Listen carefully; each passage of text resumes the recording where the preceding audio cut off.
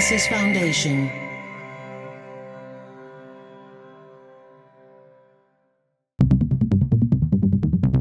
Dublab.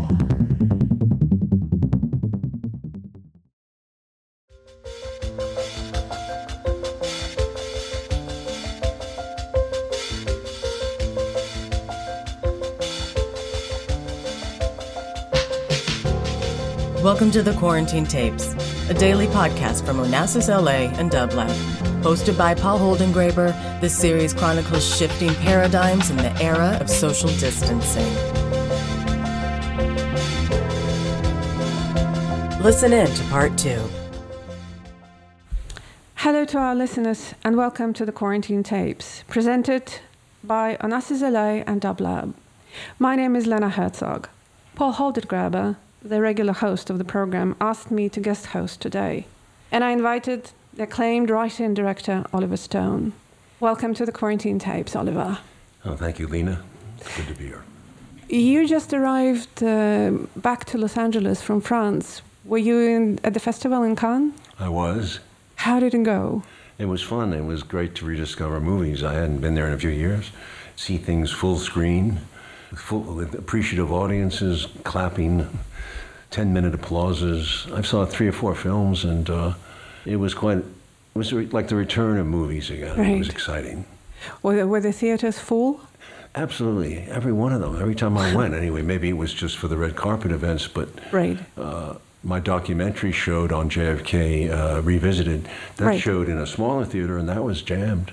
And we had 3 screenings there. It was exciting. And there's a mood in the air. It's just, the Mediterranean, the weather was good. People Right. were out to see movies all day long. And they missed it. They must have missed the getting together and watching movies together. That was a thrill to Right. feel the surge of excitement in the audience. The Palme d'Or winner, Titan, it was a strange, very strange, exotic movie, very sexual, very perverse, and it was stunning to sit there with 2,000 people and see that, Right. and they all responded. I mean, people are mixed, of course, but the response was enthusiastic, and movies are back, that kind of a feeling. And the French love movies, and Yes. we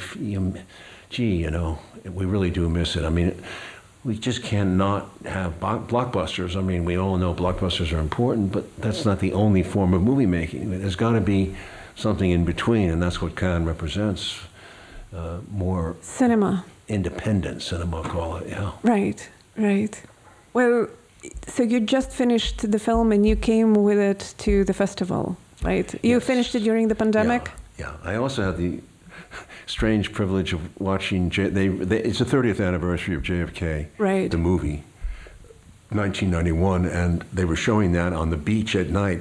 They start at 10 o'clock. Oh, great. And I'm talking the beach is a gigantic screen. And the audience was deep, 500-600 people.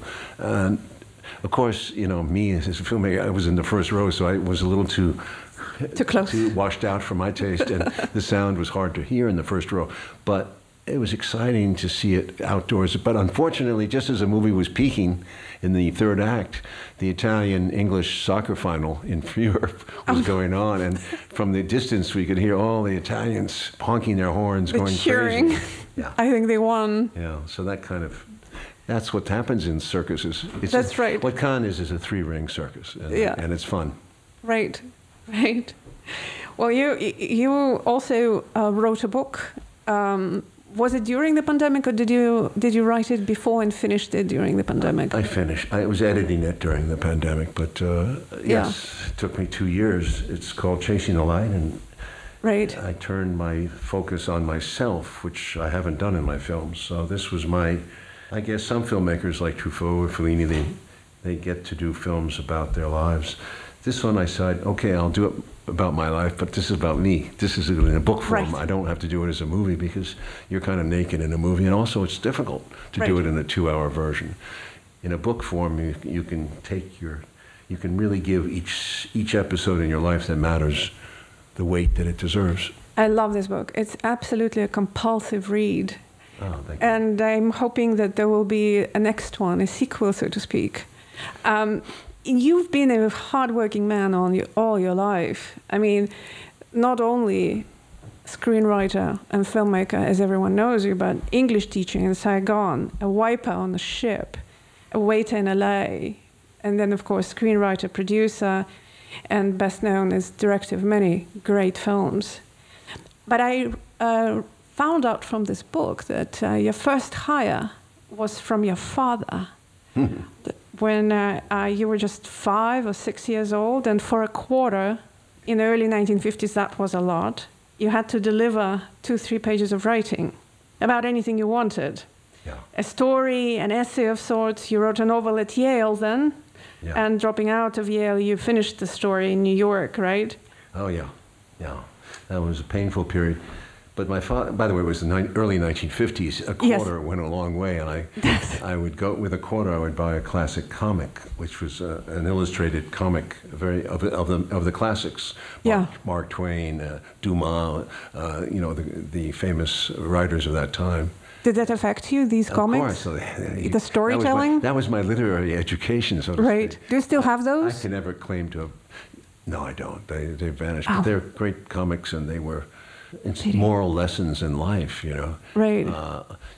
Walter Scott, Ivanhoe, all the classics that were famous, people would read in the 19th century were illustrated beautifully.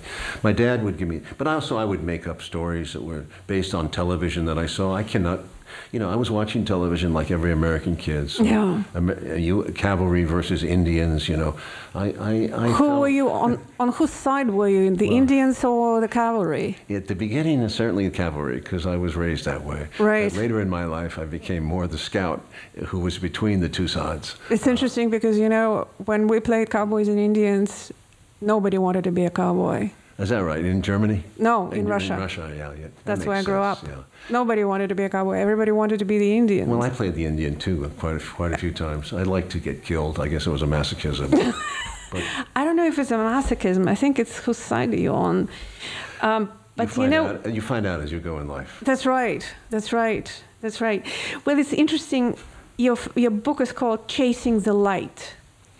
Well, one of the most moving moments in this book is in fact a scene that happens in a twilight, as I could see it, between living and dead.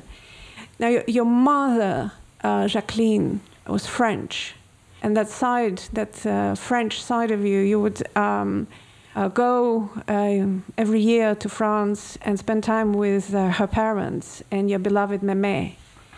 And it's your description of Mémé, your grandmother, how you called her, that extraordinary love. She called you l'Américain, the American.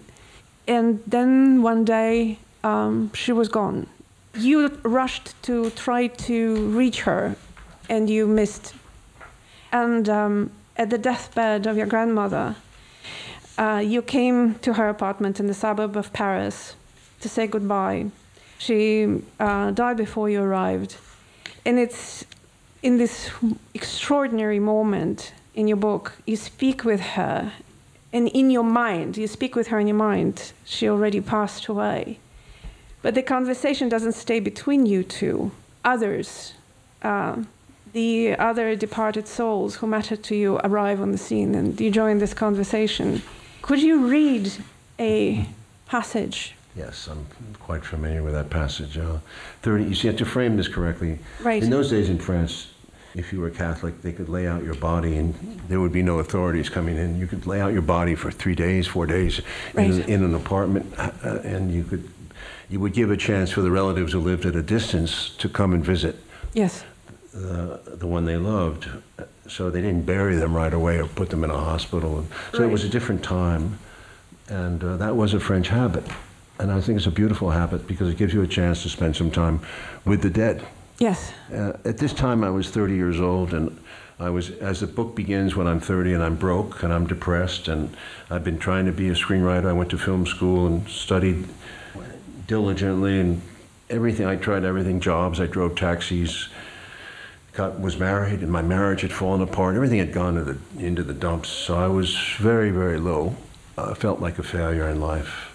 So it begins here. I'm at her bed. She's there, lying there in front of me, in this Paris apartment. I'm alone with her for an hour, 2 hours. I could cry myself dry with self-pity, all this pain, so much pain. Yes, I feel it now, feel sorry for myself, it's okay, so raw. All my lies, my embarrassment, naked for the dead to see, naked to the whole world. No one loves me, no one will ever love me, because I can't love anyone except you, Mimi, and you're gone now. Can I learn to love? How can I start? By just being kind, like you were. Can I be kind to myself? Can I learn to love myself? In my mind, I heard Mimi reply, try. You're a man now. You're no longer 17, sitting on the sidelines of your life, judging. You've seen this world, tasted its tears. Now's the time to recognize this, Oliver, Oliver, Oliver. My name invoked 3 times to rouse myself, to wake myself from this long slumber. Do something with your life, I demanded. All this energy bottled up for years, hopeless dreaming and writing. No excuse, you can do better. Stop fucking around. Mimi continued speaking to me so gently. That soft voice, mon chéri, mon petit Oliver, tu fais pas de soucis pour rien. Tous mes bêtises, mes soucis, à quoi ça sert? Regarde-moi maintenant, comme je suis. My darling, my little Oliver, don't be miserable for nothing. All my worries, what good did it do me? Look at me now, the way I am. I looked and saw nothing but her silence. In it was her answer. Fais ta vie, fais ce que tu veux faire. C'est tout ce qu'il y a. Je t'embrasse, je t'adore. Make your life. Do what you have to do. That's all there is. I embrace you. I adore you. The other shades were approaching now, smelling the blood. So many young men groaning. They envied me. I thought I saw Elias among them, but wasn't sure. Others I barely recognized. Limbs, faces distorted in death. There was whispering, many voices. Stone, hey man, don't forget. Don't forget me. Where you going? Give me some. Hey, tell my girl you saw me, will ya? Remember me, will ya? You got a joint? Mimi wanted me to go, quickly, before it was too late. I couldn't hear, but it was clear what the shades were saying. We, the dead, are telling you, your lifespan is short. Make of it everything you can, before you're one of us. This is beautiful. Absolutely beautiful. That came, there's a lot of acknowledgement of Greek myth in the book. In fact, in Vietnam, I link it to the Odyssey and the Iliad. And Vietnam, to me, seemed somewhat like the Iliad because it was a useless war. Both sides, I mean, the American side was fighting amongst themselves as much as they were fighting against them. And there was a sense of futility about it. And then the return home, of course, is almost as long as the war because it takes guys a long time to come back from that war. It felt like a period of hopelessness. And but what is striking is that you were open to these voices. You heard them, and you bring up your sergeant Elias, the Apache from Arizona, whom you loved and who died. You later describe how you go and find his name, and you touch the stone and run your fingers where his name is. You know he existed. So these voices and these silences, you hear them, you're open to them, and yet you forge ahead. They don't hold you back. It's like as if they're wind in your sails. In a sense, Elias, who existed, he's a true soldier. He was killed over there, the way it's described in the book. Yes. Juan Elias. And I actually found his name on the Vietnam Wall, the memorial in Washington, which was, in a strange way, reality, basis of reality. He inspired The Platoon, which is the first screenplay I wrote with success.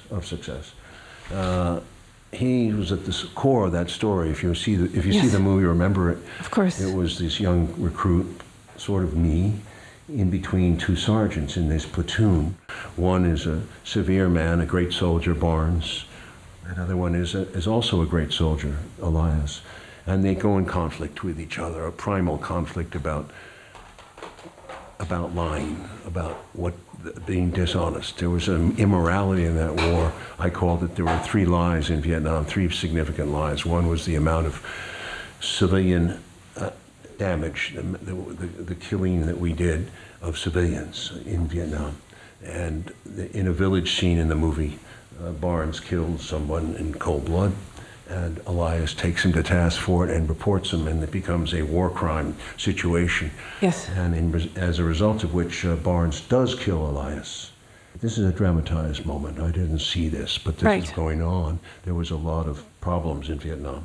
But he kills Elias, and of course the rest of the movie plays out with the young man coming of age, trying to deal with this sin, this violence. He ends up taking revenge for Elias. But before these lies are flying around like bullets, you don't know where they're flying from. First was the original lie. Why America needed to go there in the first place. That was the biggest lie of all. And did you believe it? That's why you went? I believed it totally at the time. It's the way I grew up. I grew up on the, you call it the right wing, right side of the equation. My father had been a soldier in World War II and was an intelligent man, but definitely, as many Americans did, the majority of Americans bought into the idea that this was a war against communism. It was an ideological war and it had to be defeated. And Southeast Asia was one of the dominoes, they called the word dominoes, that would fall to communism unless we fought in Indonesia and in Vietnam, these places. So, yes. Did you believe that the Viet Cong was going to disembark in San Diego any moment if you didn't go there? Because a lot of Americans did. I can't say I literally believed that, but certainly that was a mentality. And I volunteered for the draft because frankly, I could not stand my own. I did not want to stay with my generation of young men at Yale University at that time because something was wrong, and I don't know what it was, but it was an entitlement that I didn't like. Ironically, George W. Bush was in my class at Yale in the class of '68, and was it that it was too cushy? It was too cushy and too entitled. So it was a lie, in a way. I didn't know what the answer was, but I knew that I wasn't comfortable with it, and I needed to find my own truth.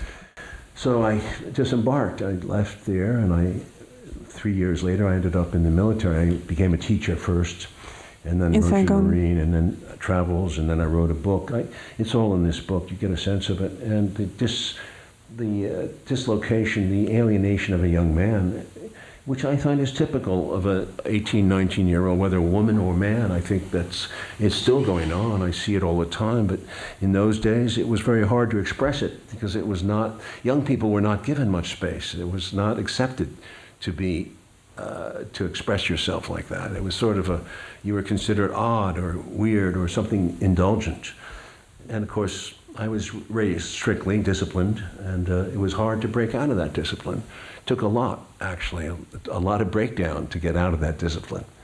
But I had a strange suspicion that perhaps you became awake to the way original lies are told after your parents' divorce, exactly. And you call it the original lie. Am I right? I can see all this in retrospect. I could not see it at the time. I was in the lie. Of course, one never does. I was in the lie. I bought all this business about America fighting communism. My father was political and economic. He was a man of the world. He very strong opinions. He wrote a monthly letter and was very respected. Of course, I respected my father. That led to this discovery that my parents' marriage, which I thought was perfect, which I thought was an idyllic marriage. They were a happy couple. And I was the only child, so it made my little world, the three people, was perfect. Right. And when that fell apart with lies, because they were obviously not meant for each other.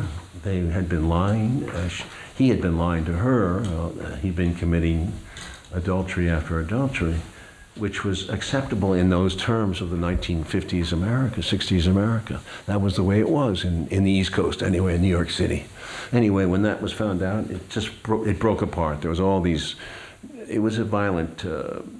Not physically, but it was a very rough divorce and sudden. I didn't know anything about it. I was told about it in boarding school one day, shockingly. And 16 years of my life kind of out the window. It was like a lie. The whole thing had been a lie. My family. But then perhaps that also made you capable of seeing original lies. So when I saw, and I saw it several times, your Untold History of the United States. Yeah. And for me, along with Howard Zinn's The History of the People of the United States, that is the history. Yeah. And it is, and I'll tell you why I think so. I think that it's probably a banal truth that history is written by the winners, for the winners. And since they're winners, they can tell whatever they want. Yeah.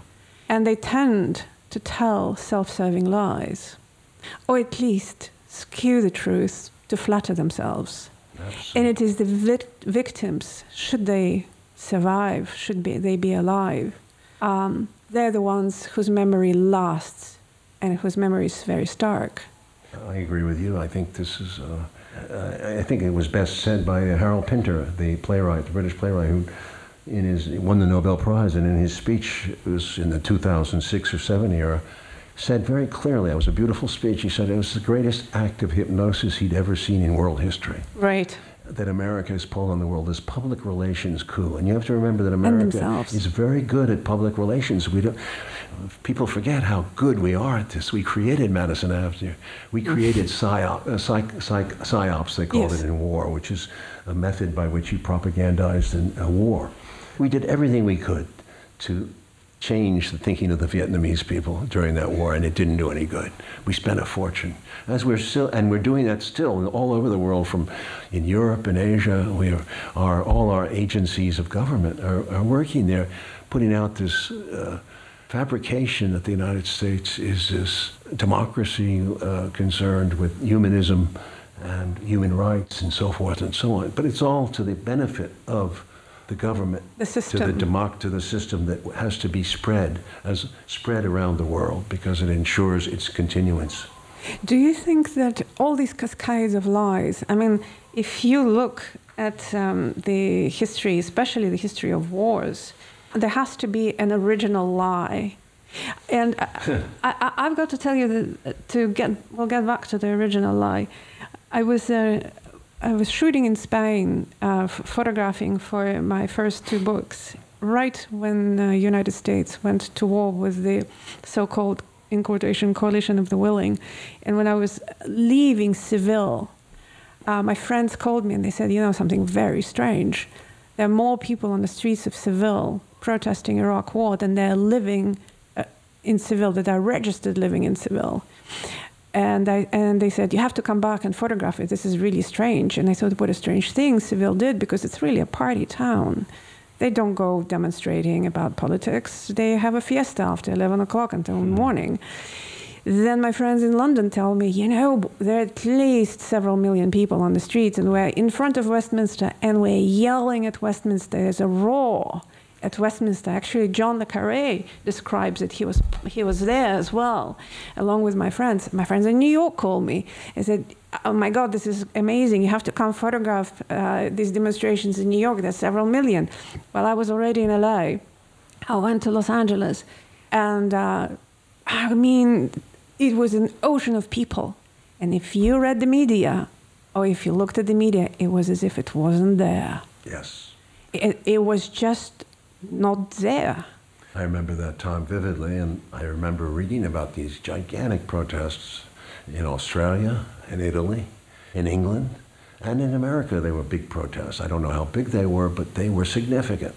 And they were buried in this, underneath the media's carpet, which was shocking to me. At least the American media. I can't speak. The American media, for sure. I can't speak for the European media. Yes.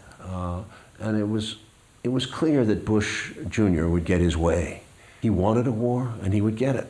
And that was where executive power, it was tyranny, because it was executive power saying, we want war, and we will have it. So they used every method they could to get it. PSYOPs, and above all, lying to the intelligence agencies, lying to the people, telling them that there was weapons of mass destruction around the corner. And let's not forget that they connected Iraq to 9/11, which was after that they a staggering lie.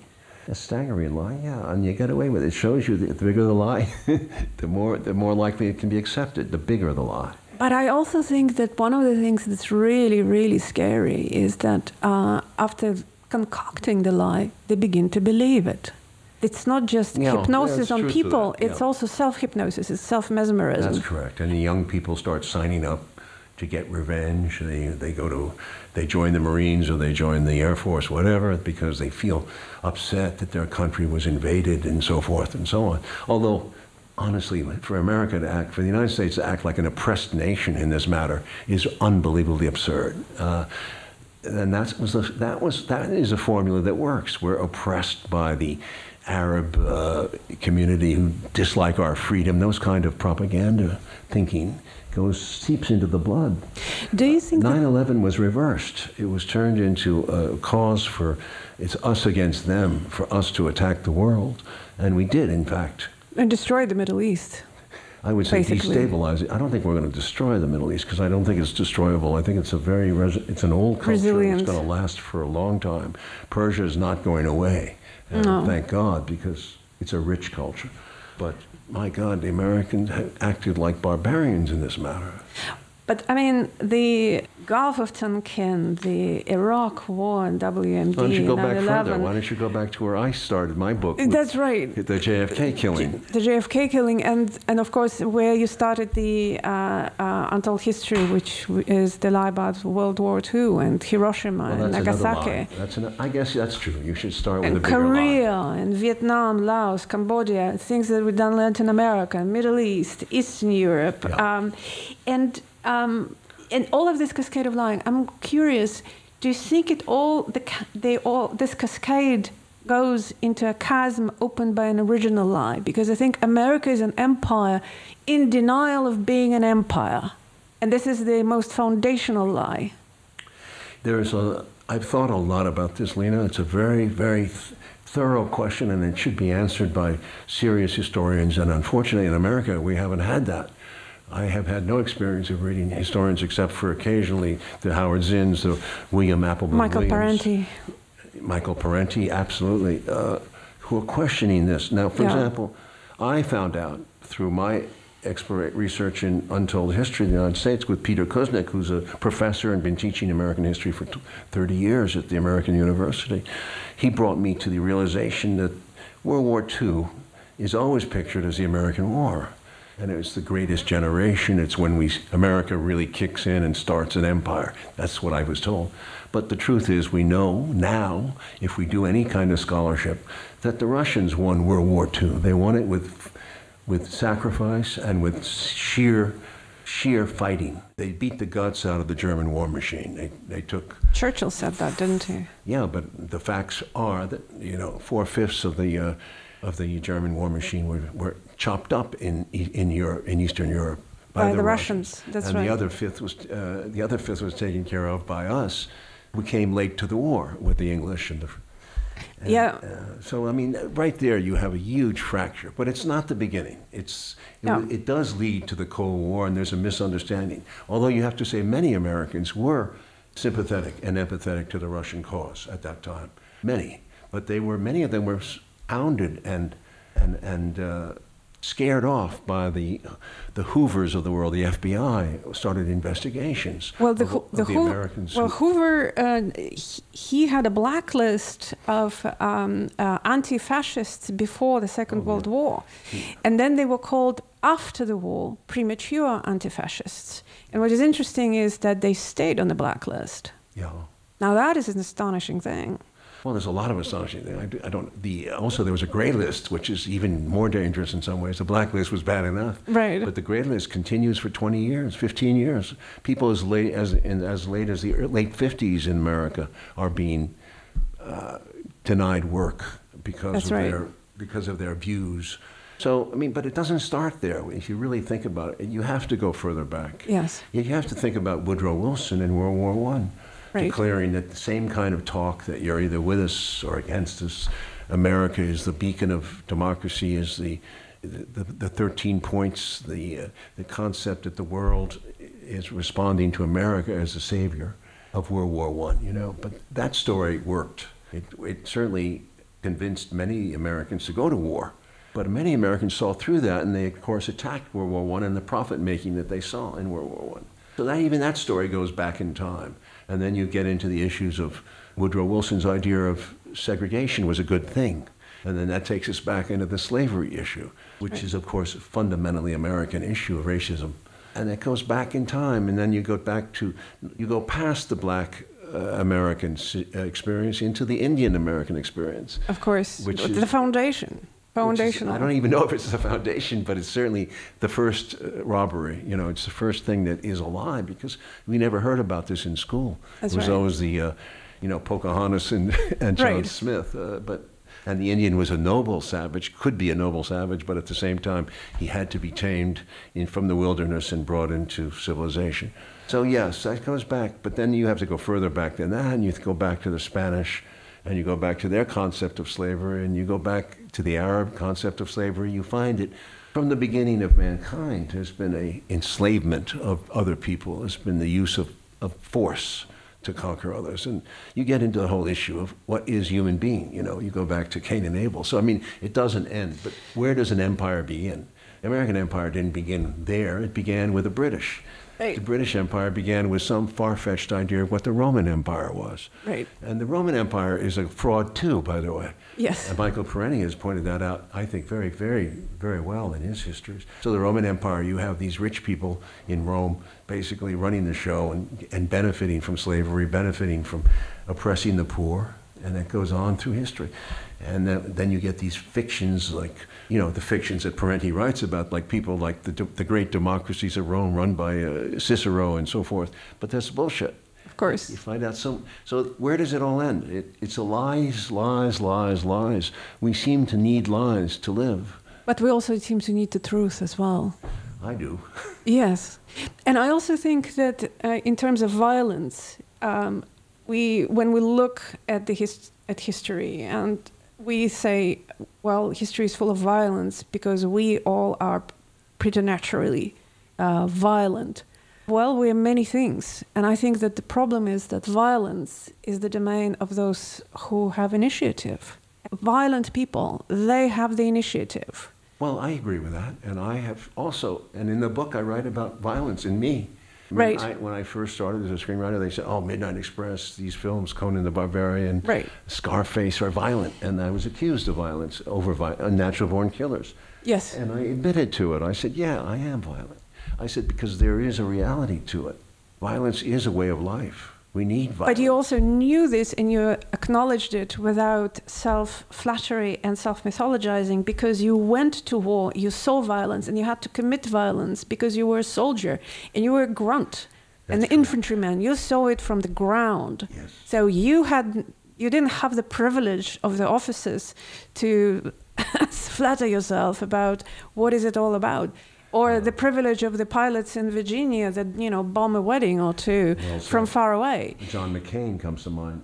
He was always a violent man, the senator, and he was able to bomb from a distance. He sang about it. I was down on the ground and I saw the results. Bomb, bomb, bomb. And obviously that makes a difference. Perhaps that was the best thing I ever did in my life, was to go to Vietnam. Maybe that was a basis for me to find the truth. That's right. And from there, I've been able to work my way back.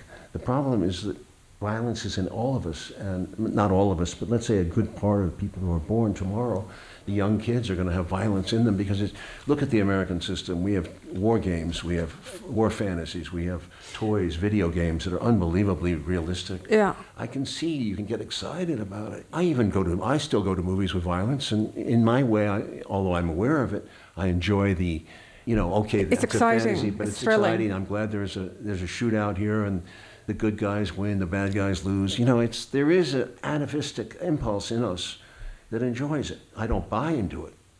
When I see because you know the difference. You know the truth of violence. I know that other people do sometimes. Well, that's because it's a caricature. And it's interesting. I'm completely fascinated by this story of John Hersey's essay, Hiroshima, printed in the New Yorker, because one of the strangest things is that the editors had to do essentially a clandestine operation, pretend that there was another issue being run in the parallel office, and they in secret.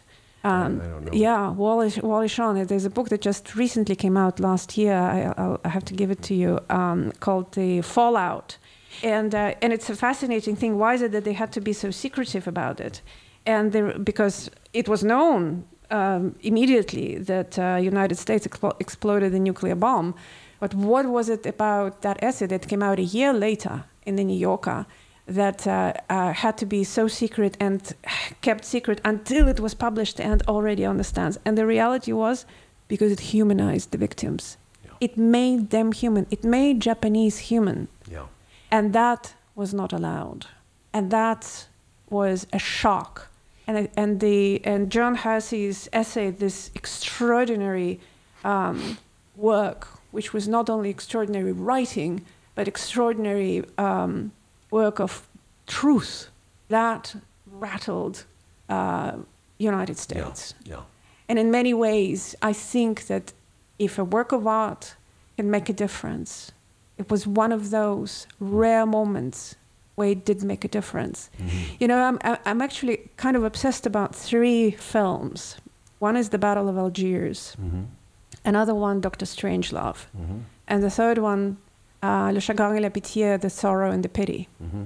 And I think that I kept thinking, every time somebody wants to go to war, they have to be chained and watch these on a loop so that they know how the world might end, what it means for the people on the ground, as in Battle of Algiers, and how they're lying to themselves, because what is Le Chagrin et la Pitié, the sorrow and the pity? It's a story of how people lie themselves into oblivion. Yeah. And what is fascinating is to see how thoroughly the narrative has been patrolled. For example, you certainly know the story of Gary Webb, who did the story on CIA allied with Contras in cocaine trafficking. And an apparent suicide managed to shoot himself twice in the head. Journalists, Seymour Hersh, Bob Scheer, Chris Hedges, Aaron Matas, Stephen Cohen, even Phil Donahue have been essentially kicked out of the American mainstream. What do they have in common? They came out against Iraq War. Were they right? They were right. They stayed on the blacklist. And the editors and the people who were against them are still in the editing. That's right. Power positions. And if you look, and then I started thinking about it, and I have to say, part of it was Iraq War and seeing demonstrations and not seeing them anywhere in the media. That kind of really brought home something that I read in 1988 while I was still a student in Russia, studying linguistics, languages, and literature, and stumbling on Noam Chomsky and manufacturing consent. But to really understand what it meant, that was in Iraq. I just want to point out one thing, it's relative, but they were mentioned in the U.S. media. They were. But they have this...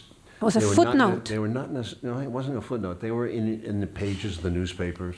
But after the second one and the third one, then it becomes somewhat repetitive to the mind, so they disappear into the inner pages. And before you know it, 100,000 people is not really much when you think, I mean, in the way the numerologies work, 100,000 people show up on a protest, but they say there was 200,000, but we're not sure. You know, that kind of debating about it. You make it into an issue like the numbers. And then it was never about why they were there. Why really, were people? No. It was those numbers were huge compared to what happened even in the Vietnam War. We didn't have those big numbers against the war until later until much later. Much later. Yeah, so these are big numbers, and they were big numbers in the beginning of the Iraq War. But because there was this consensus in the Washington structure between the media and the power structure to go to war in Iraq. That is to say, there was this intense feeling after 2001 that something had to be done to reorder the world, to become American. And I think that's a Pax, what Kennedy called a Pax Americana. Kennedy warned about all this stuff. Everything that happened has happened after him. If you think about why he was killed, I've tried to bring that up again and again. In Cannes, I was talking about it to the press because my documentary goes into the motive for the killing.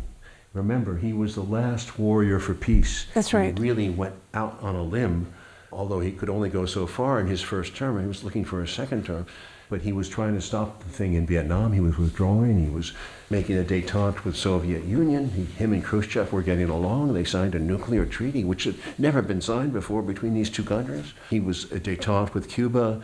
He was working in Africa for peace, everywhere in the world. Everything was reversed. If you look at actually what happened, the moment he was killed, Lyndon Johnson changed everything. Yeah.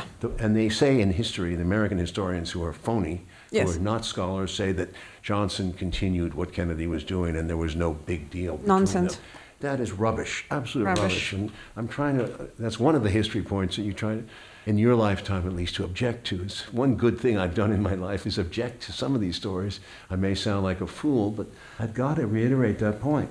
It's up to us to change the history. It's up to people like us to call it out. And I admire those journalists you mentioned.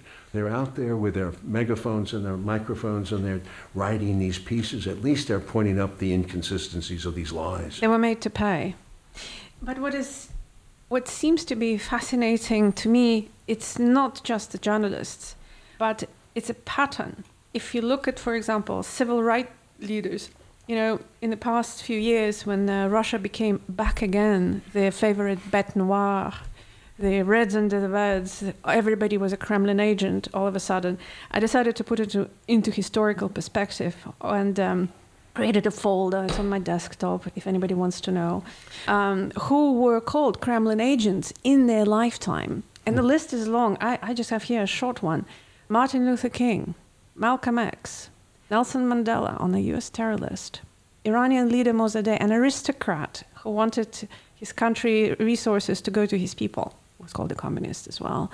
Allende in Chile assassinated, Castro, many attempts of his life, Lula, Hugo Chavez, virtually all anti-colonial liberation movement leaders and members and cultural figures. And needless to say, Snowden and Assange were called Kremlin agents. Also, Black Panthers, Red Brigades in Italy were called Kremlin agents. They weren't. But everywhere in the media, including, by the way, in Europe, they were called Kremlin agents. They never were. Presidents and political figures, FDR, Franklin Delano Roosevelt was constantly accused of being a Kremlin agent in media during his lifetime. JFK, RFK, in our time, Bernie Sanders, Jill Stein, Tulsi Gabbard, Jeremy Corbyn, incongruously Trump, also what you say? Trump incongruously as well, joined that actually illustrious list, which is kind of awkward. And also music and film stars, Beatles, were called Kremlin agents. I kid you not. I found articles, stories about that. Bob Marley. And this isn't just McCarthy's era. No. Gabriel Garcia Marquez was a persona non grata in the United States, not allowed to enter the country because of his anti-colonial views and for not loving what the United States did in Latin America. Nearly half of Hollywood during McCarthy at the time, writers, directors, actors, playwrights, university professors, teachers, union leaders, union members. I mean, the list goes on and on and on. And only one thing they had in common, they presented a challenge to the system by revealing what the system was, by speaking about it. If they were journalists, if they were, Martin Luther King and Malcolm X point blank called the system for what it was, they essentially were either assassinated or blacklisted or graylisted, and it's actually an extraordinary thing to see it in perspective, internationally and in time, in space and in time. Having been called a useful idiot more than once myself. Yeah, you know this well. I object to that. I am not a useful idiot. I'm a thinking man, and I have made my mind up through life from experience, and I have a lot more experience than most of the people who call me a useful idiot, who are somewhat pompous in their. It's easy to stand behind a pen and write something about somebody, attack them. Ad hominem attacks is what they always do. They never bring up the issues that you're raising. That's right. They attack you. They don't really even dare to attack the work. They just attack most of the people who say that I'm an idiot who softballs with Putin and was fawning over him have never even seen any of the 4 hours. Exactly. It's an equal relationship, at least that's the way I feel. And I'm not, as a director of films, I'm used to being in charge. But in this case, I'm certainly in a dialogue, and a dialogue means you cede control too. You have to listen to the party you're talking to. So it's a 50-50 deal, but you're always struggling to reassert the narrative, to reassert the tension. But you have the same... It's the responsibility of a movie director also. Right. But didn't you have the same with Castro and with Hugo Chavez? Totally the same. Always the same charge. A sense of equality and talking freely. Yes. Telling them what I thought. Now, this to me is a true danger because, after all, we have weapons that can easily destroy the world. I mean, omnicide seriously is a possibility, and I have a feeling that the danger is now more than ever, because mutually assured destruction only worked when people still knew the fear of war, and when also they had some sort of check on themselves. They knew the world and they knew themselves. And so they had the media that was that check. Now, since they were so incredibly efficient in wiping them out and clearing the field for themselves, they actually have engaged in this self-hypnosis and self-mesmerism. It's really self-mesmerism on a scale that's kind of hard to describe. It's frightening, especially from people like you, I mean, who are Russian and who come here and become totally anti-Russian. It's amazing that you're one of the few Russians I've met who actually can look at the modern Russia and see it in realistic light, not like with some fantasy glasses as an enemy. Because I go back.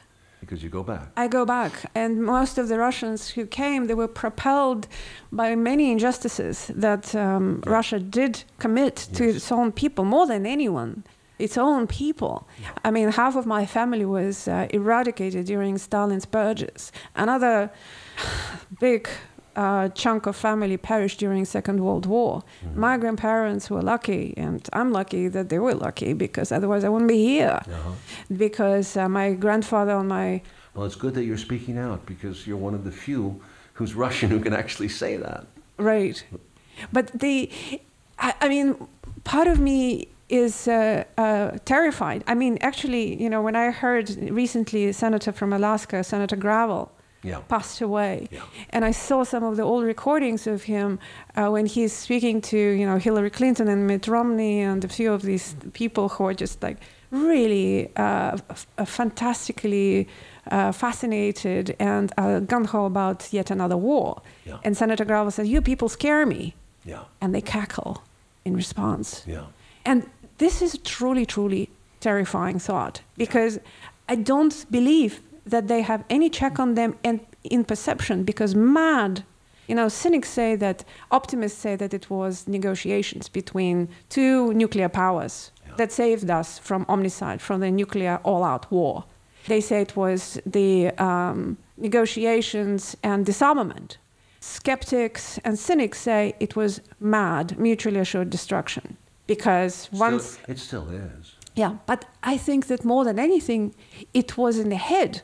Because mad only works if all sides know the risk and the danger. It doesn't work if you're in a state of self-mesmerism. That's what was, I think, scary about Trump, because he was talking loosely about nuclear first strike. You know, I mean, it's basically, that's what America has never given up, the idea of first strike superiority. In other words, having enough to strike the first time and being able to withstand the retribution. Right. That's always been, and that was a fundamental thing in Strangelove, the film you admire. Yes. And that was what was great about it. It really made us aware of how scary a proposition mad is, and it only works insofar as you don't outthink it, because you can outthink mad and say, I can beat the other guy if I can take 5 million casualties instead of 200 million. That's right. Well, and this is the way Trump thinks. But also people within the system think that way, and the combination of the financialization of the system of war, and that fact that the war on the brink of omnicide is so bloody profitable. That's another factor that's huge. Is combined with the self-mesmerism. I mean, I think that the system just got its own dynamic. And these people really, like Senator Gravel said, these people really terrify me. In some ways, you know, I keep thinking to what Putin said about the American empire in 2001 when they withdrew from the anti-ballistic missile treaty, which was a very crucial treaty. Yes. So what America basically propositioned and has been doing since Reagan's day is really buying into this idea that you can put a dome around America and you can resist anything. A fantasy. Yeah, this is a very important, and a lot of people believe it, you see. They really start to believe it. Israel, for example, has put this dome around themselves, and it seems to be working on a smaller country. It seems to be. So well, Russia is not PLO. But they actually have hypersonic... well, that's what I was going to get to. I was going to say, all those 40 years of planning for America to spend so much money on anti-ballistic missile defense, yes. right? A fortune, $1 trillion, I'd say, more. What happens that Putin comes in suddenly a few years ago, and he shows us hypersonic missiles and submarines and also Air Force. Unbelievable speed of these missiles, and it seems to defeat the concept of anti-ballistic missile defense. Sure. So, although that continues to be an issue, and I don't know enough about the weaponry to know what's going to work or not going to work, but we're going to get to that place where we're going to test it. For example, the Americans, as you know, has moved in Europe completely. We've stocked Europe with enough ballistic missile defense, right? Right. So we believe that that'll be the first test ground. Again, these people really scare me, and I think that I keep wondering what is le mot juste. What is it that can be said that can stop it? Can it be said that your stocks will not exist because the world will not exist? That's a good thing to say. You keep saying it because there'll be no more nothing. There'll be no more world. The world will be no more. And when in WikiLeaks revealed Vault 7 and the software Marble that essentially created forensically untraceable attacks that could be redirected. Yeah. These attacks were written in Chinese and in Russian, obviously by the CIA, to make attribution to China and Russia. And of course, now Pentagon created in 2014 the military doctrine that cyber attack can be the cause for war, the casus belli for war. Yeah. This is, and again, the difference between what happened before, when we knew and smelled the horror of war, I think we no longer do. And I just... Well, I know Russians do. Russians do. That's right. It's in their blood. It's in their DNA. Because so many died, 27 million. And young people like you still, those who respect the dead and respect the ancestors know that. Although there's a whole new class of Russians, certainly influenced by American propaganda, who think in American ways, put it that way, or that Russians are oppressive and so forth and so on. But they miss the point of what's going on. Putin sees the point. America is strangling Russia, suffocating it, trying to. Well, it's, if Russia were to have a Monroe Doctrine, there would be a Cuban Missile Crisis everywhere. But of course... we've tried to do it economically, and now with NATO. Yes. And it's Ukraine, of course, is a whole issue too, and all these factors, I do think that if the Russians did not have Putin, that they would have lost their patience a while ago. I think that it would have been a much more scary place. That's right. If he had not been in office. I think he's one, knowing him personally, he's a very patient man, and he sees like a chessboard. But if that thinking were to no longer be there, if he were someone else with let's say, not as intelligent or perhaps not as patient. Not as patient. And would appeal That's to right. the Russian nationalist side, there would be a much more different. It would be much more dangerous. And people forget that we made it by the skin of our teeth. There were so many incidents, geese flew over there, then geese flew over here. Yeah.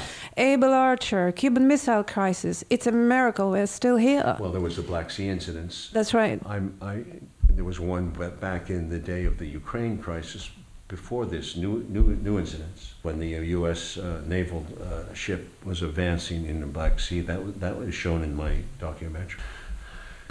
So here we are, back again. But and now all of a sudden, another new bête noire, another monster, another Reds under the beds, the Chinese now.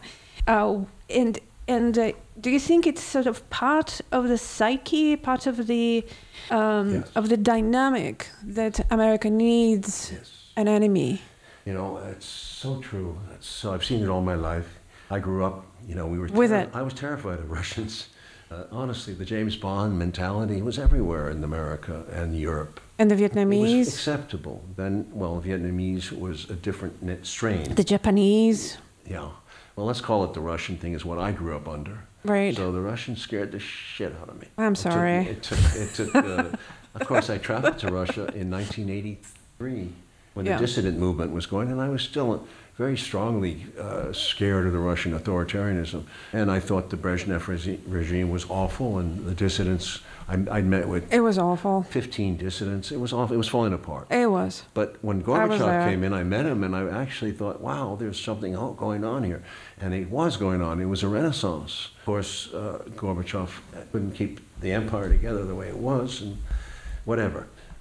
A lot of things happened. We don't want to talk about that right now. But the point was, I got over my fear of Russian because by going there, meeting Gorbachev, and then going to Russia several times for films and this and that, and then you understand that they are like us. They are human beings. But JFK said that too. Remember, Russians love their children too. Yeah, that's a beautiful speech, the peace speech.